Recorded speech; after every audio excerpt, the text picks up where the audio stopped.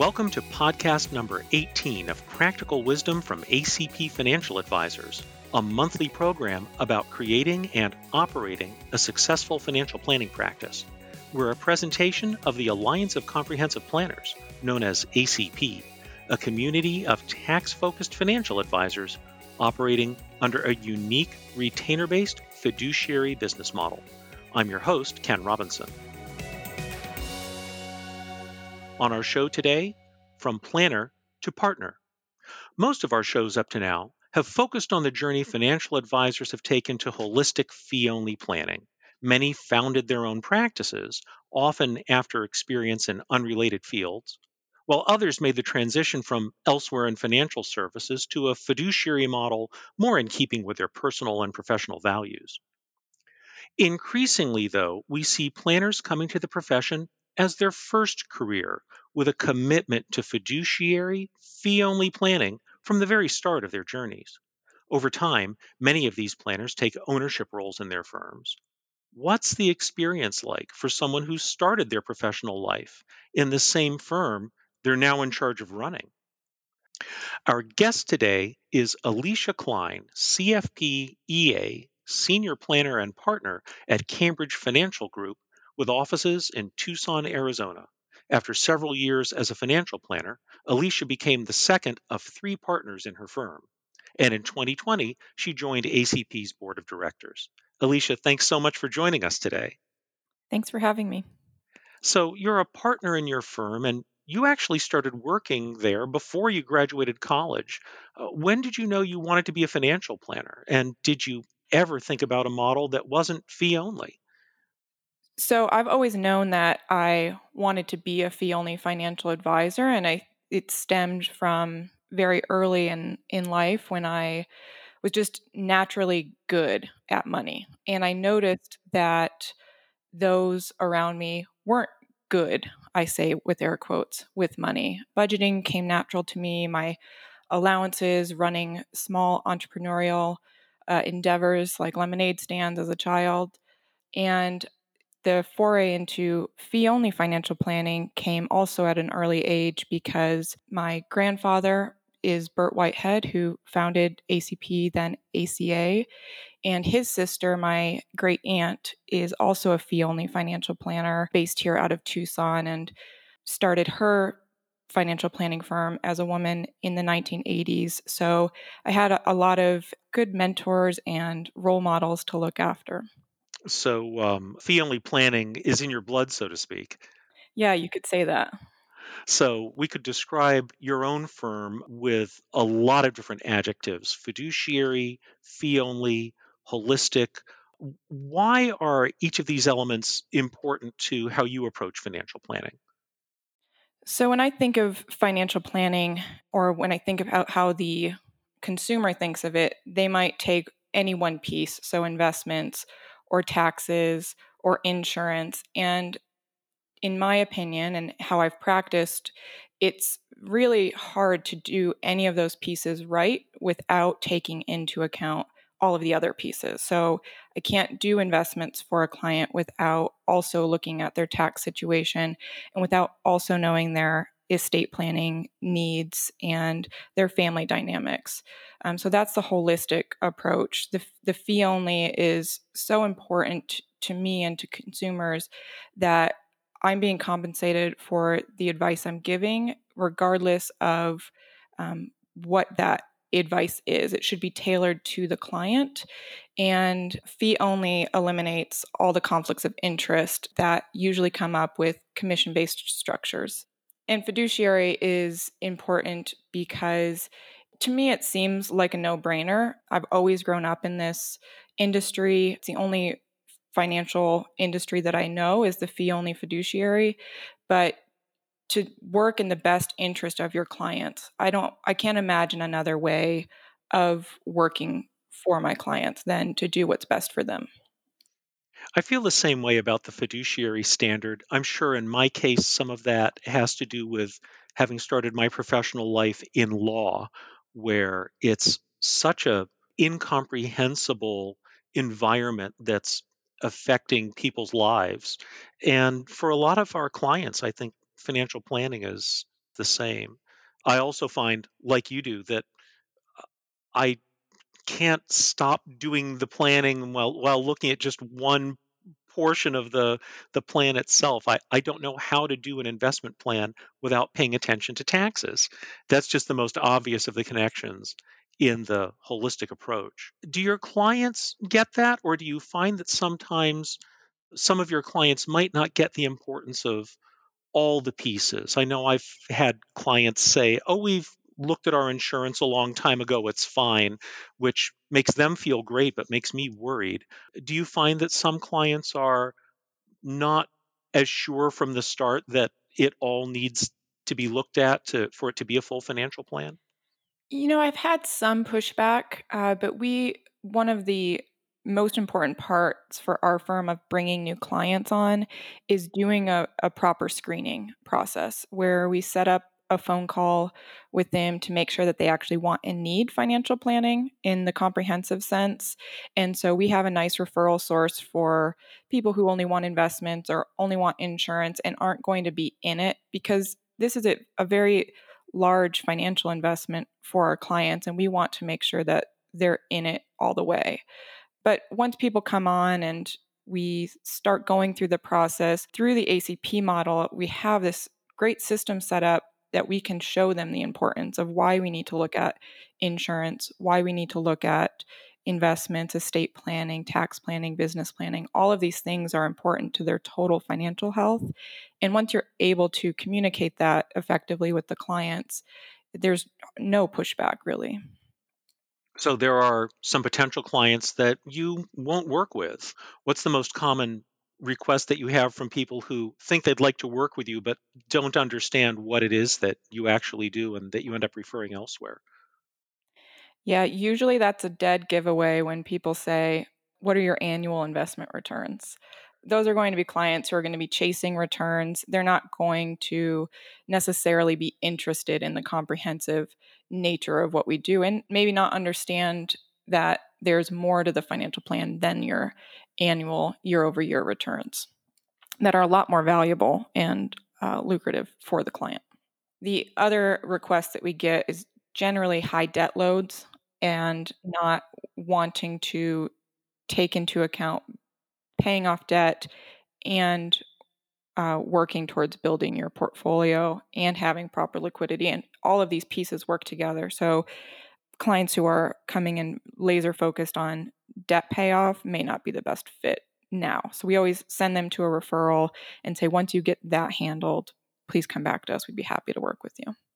It brings to mind clients that we had years ago, delightful people. I really enjoyed my meetings with them. The only problem was they had children who were getting really close to college age. And we had an entire process of a comprehensive financial plan laid out for them. We had it all calendared out. And every meeting began with, "This is great, but before we get started talking about insurance or estate planning, we've got some college planning questions." And at the end of more than a year, we'd answered a tremendous number of college planning questions and done almost none of the comprehensive financial plan.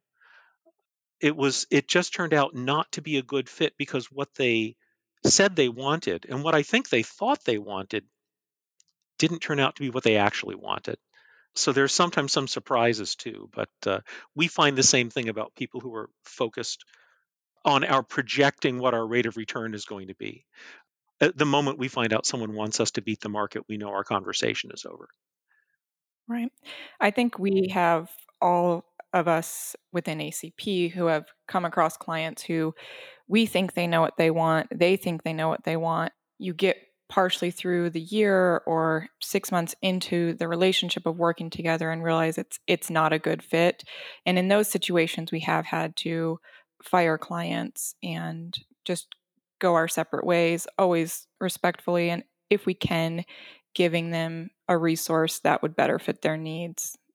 But it's the tough part of sticking to our guns and doing what we're good at and not compromising. And I think you've brought up an important point, Alicia, that you describe this as being in your relationship with the client. And It's a professional relationship, but like most relationships, it takes some time to figure out whether or not it's working. Whether it's, you know, somebody just started dating somebody new, or just chose a new physician, or just chose a new lawyer, or has just begun working with a new financial planner. Sometimes they start out with great promise, and we discover that a change is necessary. But I think you're right. I think we've all encountered that. So you started working with Cambridge Financial Group really before you graduated college. When did you know you wanted to become an owner, and how did those discussions get started? When I started working with Penny Marchand, who is the principal owner of Cambridge Financial Group, it was in the fall of 2011, and I knew I wanted to go into fee only financial planning. I had interned with Bert, I had interned with my aunt, and those were both great experiences, but I wanted to go a different route of not working with family and being able to branch out on my own and show that I was good enough, I guess, without having that family propping me up. So the legacy was so important to me that I honor where I came from, but it was also important to me that I did not stay with a family firm. So with Penny, so she gave me a lot of opportunities early on to expand my responsibilities and be client facing. And then when she offered me a full time position upon graduating college, I was thrilled to take it. But I also had in the back of my mind that maybe one day I would build up a few clients and then go off on my own. That was something that I had seen a lot of ACP firms do over the years is they build up a client base, they buy out their part of the practice from their firm.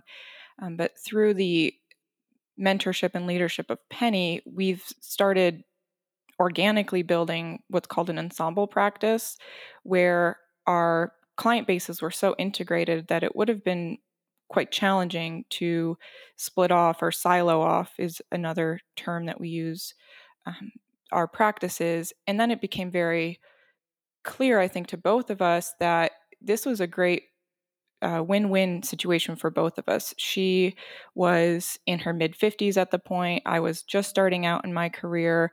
So I don't know that there was one point where we decided that I was going to start working towards partner, but it became very clear that I was very loyal to the firm and she was looking at me and our other partner, Cole McLaren, as a succession route in addition to just having a really wonderful working relationship while she is not retired. So the conversation around becoming a partner, it probably 4-ish years into me working with her, we've certainly had those conversations about what that would look like. And then we sat in on a conference presentation from a firm that works with financial planners to do succession planning and acquisitions. And it felt like we finally had this framework to start building our partnership conversations around. And so that certainly helped both of us feel more comfortable with that transition. And it also helped us ease into it. So I started with a small amount of ownership and then have gradually bought more. And so the hope is that by the time Penny is ready to retire, that ownership transition will have happened very slowly. And so far, the clients have been very receptive to it. And it's just, again, going back to the organic growth of the firm, it's been an organic transition. I think back to my time when I started out my professional life as a lawyer, something I did for 3 years before moving on. And the expectation at the time was just understood that if you're going to work for a average size law firm, you'd be an associate for 7 years. And at that point, if you were good enough, you'd be offered partnership. At larger law firms, it would take more time. At smaller law firms, it would take less time. But all you really needed to do in the interview process was confirm that expectation. And I don't think it's like that with financial planning firms like ours. I think there's a lot that's unique to each firm's personality. So it's interesting to hear about this organic process that you and Penny went through as you both began to see a future for you with the firm. And it's so dependent on the size of the firm and the number of clients that you have, the relationships that we've built with our clients. For Penny, she's been working with some of our clients since the early 90s. And so for a partner to come in and take over those relationships, we really have to honor that trust and in that relationship and not try to rush it or force this type of relationship because it is so built on years and years of trust. And so that again, our firm has gone through such a transformation in the last 10 years. So when we were a decade ago, Cambridge Financial Group was more of a lifestyle practice with 50 clients. And Penny, when she brought me on, took a real leap of faith that I would be able to help her grow the firm into something much larger. So you've been a partner for a few years now. What's different about being a partner? Yeah, I was thinking about this because my day to day activity is very much the same. At our firm, we have a organizational chart of different requirements to move from support advisor, which is our paraplanner role, to service advisor, which is a lot more hands on with the client, our lead advisor, who is leading client relationships, but may not yet be able to take on the more complex clients. And then our senior advisor is someone who can handle it all in terms of the client relationship. And so when you move from senior advisor to partner on our org chart, the major distinction is that as a senior advisor, you're thinking strategically like a partner. So, looking at the big picture, thinking about the future of the firm and not just the future of your practice or your client base. And so, that culture was really instilled in me in the very beginning that I knew that I had to think about this firm as or just take some ownership over the firm, even though I wasn't yet an owner. And so, in that regard, my day to day hasn't changed so much. I think within the firm, our responsibilities have certainly shifted. And as we've taken on more staff, I have less of the administrative and paraplanning and all of that going on, but that's more of a product of growing. From a partnership, I have really enjoyed the aspect of knowing that I am somewhat responsible or very much responsible for the livelihoods of our staff. We have an amazing team of 7 of us. And before I felt this great pride to be able to help our clients build their wealth and to live prosperous lives and to be an employer now that is, again, partially responsible for people in our community having jobs and being able to live fulfilling lives because of those jobs. I have a great deal of pride in that, of being able to provide good jobs for people in our local community. I can relate to that. That was an unexpected benefit of bringing on staff members when I graduated from doing everything myself, which is quickly becomes inefficient as a solo practice grows. I was not thinking about how satisfying it would be to have some responsibility for making somebody else's paycheck. You talk about having ownership of the result, that entrepreneurial sense that it's your responsibility to make the firm successful. And from the point of view of any owner, when you see that in a team member, that's priceless. I think of someone who worked for me years ago, and she knows I frequently tell this story about some idea that I had that was I thought was going to make life better for our clients. It turned out I was incorrect because when I explained the idea to her, she said, "No, Ken, we're not doing that." And I smiled at my administrative assistant and said, "Really?" And she folded her arms and looked me in the eye and said, This is my firm. We are not doing that. And I thought, okay, we're not doing that, because whatever we would have gained from doing that, it would have cost me that amount of ownership that she felt as an administrative assistant to make what we were offering to our clients something meaningful and special. And I've never regretted that decision. And to this day, I can't remember what my brilliant idea was, but it can't have been that great because we've been making progress without it for many years now. I can totally relate to that. And within our staff, we have a very collaborative feel where everybody's ideas hold equal weight, and the partners have, of course, final say on that. But everyone on our team knows that they can come to us with new ideas for tech or new ideas for ways that we work with clients and services we offer, and everything will be taken very seriously. We spend more time with the people in our company than we may spend with our family sometimes. So it's important that sense of ownership is there for everybody and not just the partners. I find that to be some of what I most value in my team as well, knowing that these are not just people whose contributions I appreciate, but people that I just genuinely like working with. I genuinely like being around. And if we were not working together, we'd be finding reasons to spend time together, which certainly beats prior experience that I had before I entered financial planning, where I was not always working with people I cared about so much. And I'm sure the feeling was mutual at the time. So ACP is probably more a part of your life than it is for many of the rest of the 180 some odd of us, because as you mentioned, ACP's founder, Burt Whitehead, is your grandfather.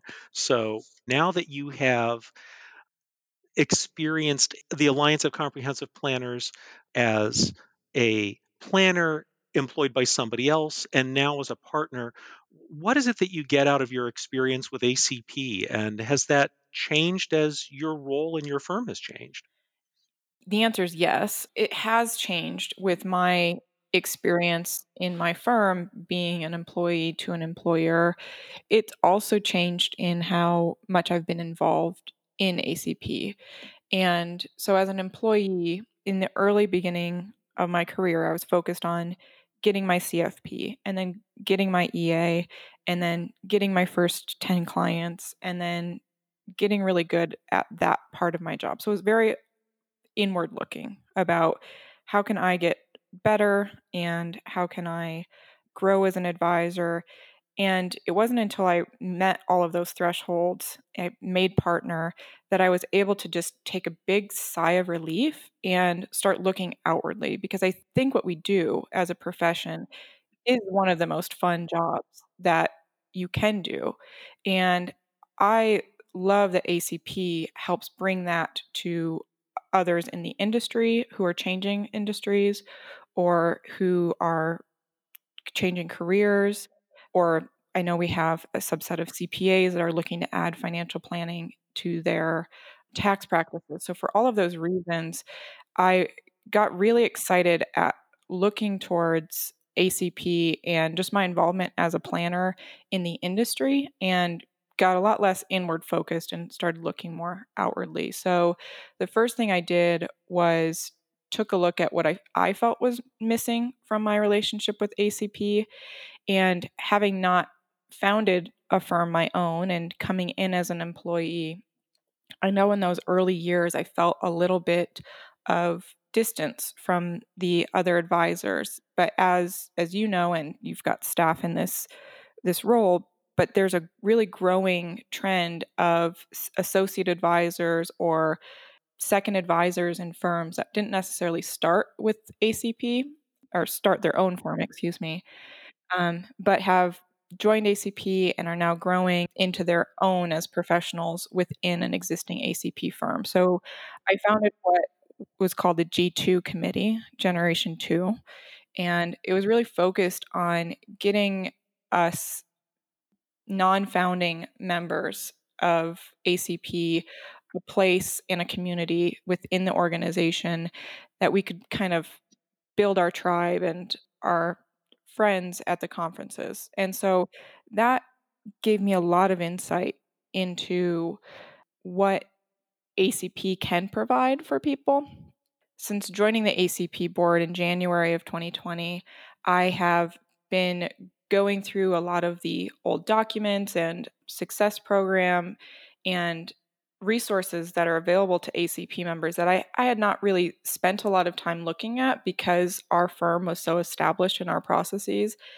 And every time I go on to the member to member forum or to the success program to look something up, I'm amazed at how much good information is out there. And so we've already started to adapt our current processes with these existing documents or resources within ACP. And this is from a firm that's been around for 25 years and still finding new little tidbits that are so valuable to our firm and to our clients. And to me, because of my relationship with Bert, I thought it was the only way. And now I know it's the best way because I've practiced it. And more so than that, I have seen clients who've come from advisors who were not doing things holistically or with the fiduciary responsibility or with the fee only. And I've seen ways that people have been taken advantage. So it's not only a way that we get to serve clients, it feels good to do things the right way. Of all the things that I have had to concern myself with since founding my own firm back in the year 2000 and seeing so many things change over the years, but I never had to worry about what I saw when I looked in the mirror and asked, am I holding myself to a high enough standard? We have expertise that we have a choice. We could hoard it and keep it secret, or we can apply it for the benefit of our clients. And it doesn't diminish its value, it increases its value when you say, what's the best interest of the client and how can I serve that? And it naturally tends to point us to what's the next thing we can do to add more value for the client, which I think is in the best interest of the profession. One of the other things that occurs to me, you mentioned earlier about the not uncommon pattern of people working for other ACP advisors and then buying out their practices and starting their own firms if that's what they happen to want to do. And one thing that comes to mind is that there is this model that many of us have followed with our employment agreements with those other advisors. Instead of saying, here's the non compete and how badly you will be hurt if you try to take clients away, instead of saying that, we say, if you should decide you want to start your own firm, here's how you can go about buying out your clients, and here's how we will help you get your own firm set up. Why not be prepared for that from the start? Because it is better for the client. When you ask what's in the client's best interest, a lot of things like that become really clear. Our employee contracts have always laid out how to buy out your clients if you chose to leave, and never with a understanding that if you left, you would be barred from working in this town ever again or whatever the old adage is. So I just am so grateful for that point of view because I think a lot of ACP members feel this way, but there is no way that we can serve everybody. And so, Tucson, we serve a number of clients here, but there's a million people in this town, and there's no way that our firm can reach all of them. So, it's in the community's best interest to have more advisors. So I don't view any of the ACP members in our town or in other fee only advisors in our town as competitors because they're not. There's so much need out there for good, unbiased, fee only financial advice. And if we each focus on what it is that we're best at, we'll all have plenty of business and it will be efficient for us if we avoid the temptation that I will admit I succumbed to early in my practice of wanting to just get another client. So, okay, this one doesn't quite fit my niche market, but that's okay. I'll read up and figure it out. I can't possibly offer as much value to that person as I can to someone who presents a situation that's right in my niche that I have worked with dozens and dozens and dozens of times before. And not to mention that just translates into more referrals because the better you get at your niche means they're going to tell all of their friends, and then you're known as the expert in whatever that particular field is. I'm so grateful for Penny's leadership and mentorship because at our firm we have fixed salaries. We're not on commission and we don't even do revenue splits. And all of our bonus structures are based on company-wide growth. And the reason for that is it focuses on the good of the company and not just one member getting ahead. And that can lead to conflicts of interest or bringing on clients who are bad fits and don't meet the high standards that we set for our clients, which is first and foremost nice people that we like to work with. And secondly, they're committed to the process and the comprehensive nature of what we do. I know that when you're first starting out, if you're founding your firm, that you can't be as picky and choosy. So I just feel so grateful that I did enter into an established firm that we can slow grow and be picky about who we take on and not worrying about our compensation being tied to that. It was a very good day for me, the day that I realized that there were no longer clients who came through the door that I was not delighted to see. And it's been that way for quite some time. And my guidance to a newer advisor, to somebody founding their own firm, would be to make that transition earlier than you think you're ready, because you're probably ready to say goodbye to those non-perfect fit clients before you may think you are.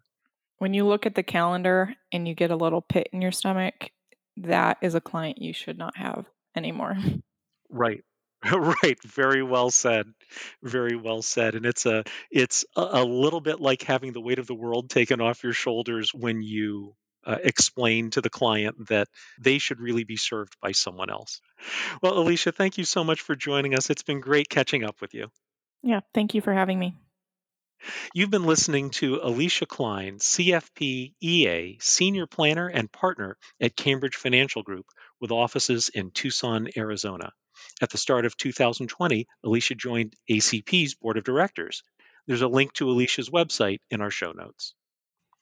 This is podcast number 18 of Practical Wisdom from ACP Financial Advisors from the Alliance of Comprehensive Planners. ACP is a community of tax-focused financial advisors operating under a unique fee-only retainer model.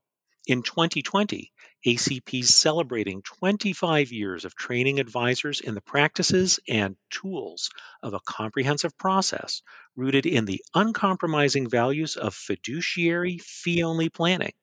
Our members are pioneers and innovators who together have perfected a unique retainer based, tax focused, comprehensive approach, providing a distinct alternative in the financial planning marketplace. ACP offers a lower cost associate membership for those who want to learn and apply ACP's methodology prior to becoming certified members. For more information, call 910 769 1569 or visit acplanners.org.